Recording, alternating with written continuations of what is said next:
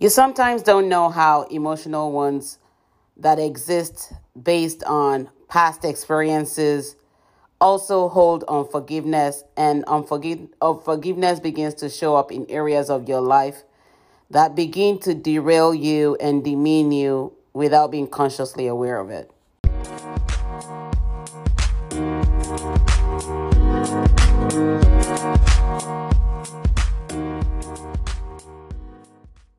Welcome back to episode 42 of Love, Sex, Lies, and Reality Talk. Sorry I've been away for a long time, but I had to take a break due to loss of friends and loved ones, and I just needed to grieve and heal and be in that quiet place to gain clarity and wisdom and to reflect and to heal from the losses and bounce back.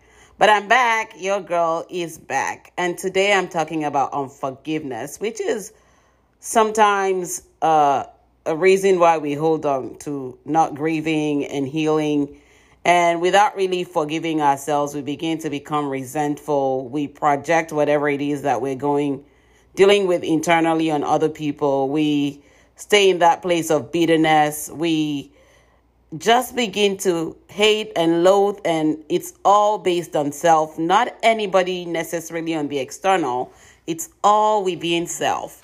And without really looking at yourself and saying, I need to work on me to get better, you may hold on to unforgiveness, and unforgiveness may begin to eat into every area of your life without you even knowing it. I remember before healing and even going through the self-discovery journey, I was holding on to so much unforgiveness from past pain and trauma that I never really healed. And I remember during my healing process, I started to really realize how much the pain and the trauma trickled in based on me not being able to forgive myself and forgive other people. Sometimes we don't really realize that forgiveness is for us and it's to liberate us, because forgiveness is also an attribute of love. And if you don't truly love yourself, you cannot forgive. You cannot forgive. You cannot love if you cannot forgive. That's a quote from my book, Beyond the Pain. And during my healing process was when I wrote the book. And I started to look at reasons why I did not love myself. And most had to deal with me lacking forgiveness in my own space. I was holding on to so much. I was, projecting the pain on other people without being consciously aware of it. And the deepest pain that I really held on to was the one that happened when I was at age 17, being raped by a guy who I met and we started dating. And I couldn't even face any other relationship without thinking about it. It just made me go in my shell to where if a man that I knew that wasn't like a family member put their arm on my shoulder, I will just kind of become jittery. And if I was walking down the road or down anywhere, or maybe at the mall, and a man was walking close to me, I will kind of just jitter with the thought of somebody's gonna grab me. And most people don't really understand the pain of, going through a rape experience. And it really messed me up. I did not realize how much until I started working on my healing. And one of the first things I had to do was jump on a flight to go forgive the guy who raped me. One of the reasons why you will not hear me put a label to it is labeling people is also part of unforgiveness. And when you label people, you're judging them based from the place you're operating on at that time, which is usually a place of pain. And I had to really not label, because I was birthing myself into love during my healing process. And part of that was me going over 1,400 miles by air to go forgive the guy. I remember sitting down in front of him and saying, I'm only here to forgive you for what happened between us. And I see him stare at me and blankly for a while. And I said, there's no big deal. I just came to forgive you because I'm going through my healing process. And I had to do this so that I'm no longer holding on to the pain that's no longer serving me. It may have happened when I was 17, but I'm over 50 now. And I have to look at myself and say, if I keep holding on to what I should have let go of, then I'm choosing to be in a place of pain. I'm choosing to hurt myself. I'm choosing not to forgive myself. And when I realized that I needed to forgive so that I could heal and let go of the pain, which I could not control, I had to go. And I remember after saying the forgiveness statement and praying with him, I felt a weight off my shoulder, and I got on the flight back and I slept throughout. Prior to that, I wasn't sleeping well because sometimes I would have flashback like on yearly basis, and I will just stay aloof because I didn't know what to do with the pain. I didn't know how to handle it. But the moment I chose to start forgiving, I began to liberate myself and I began to feel lighter. Because our bodies also keep a score of whatever pain there is that we're holding on to.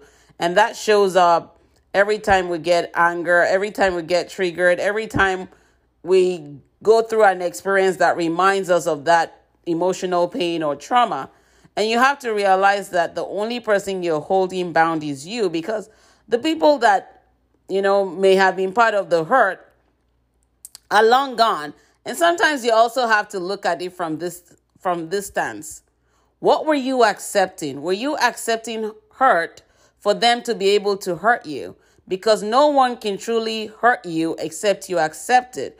That's another quote from my book, Beyond the Pain. And you have to realize that when you face the fears and when you say, I am choosing to heal because I played a role in what led to me not being able to forgive, then I'm also holding myself in a place of unforgiveness.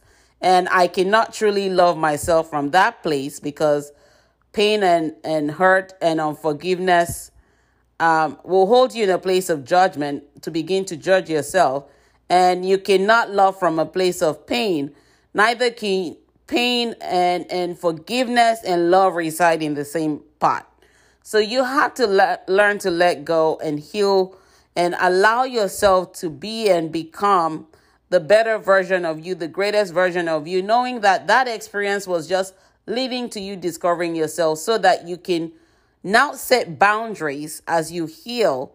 You can release the people that are no longer needed in your space, and you can begin to experience self-love and look at how to grow yourself in a better place where no one will have the power to hurt you, because you are the CEO. And once you start setting the boundaries, you can decipher when hurt shows up and know that you will not take it. You can decipher when pain shows up and know that you will not take it, because you're now in a place of love and forgiveness. And you can forgive someone and look at them in the eye and say, you know what? I forgive you for not knowing better and coming into my space to try and create chaos. But right now, I'm in a place of love and peace. So you can't come in here. I'm setting my boundaries.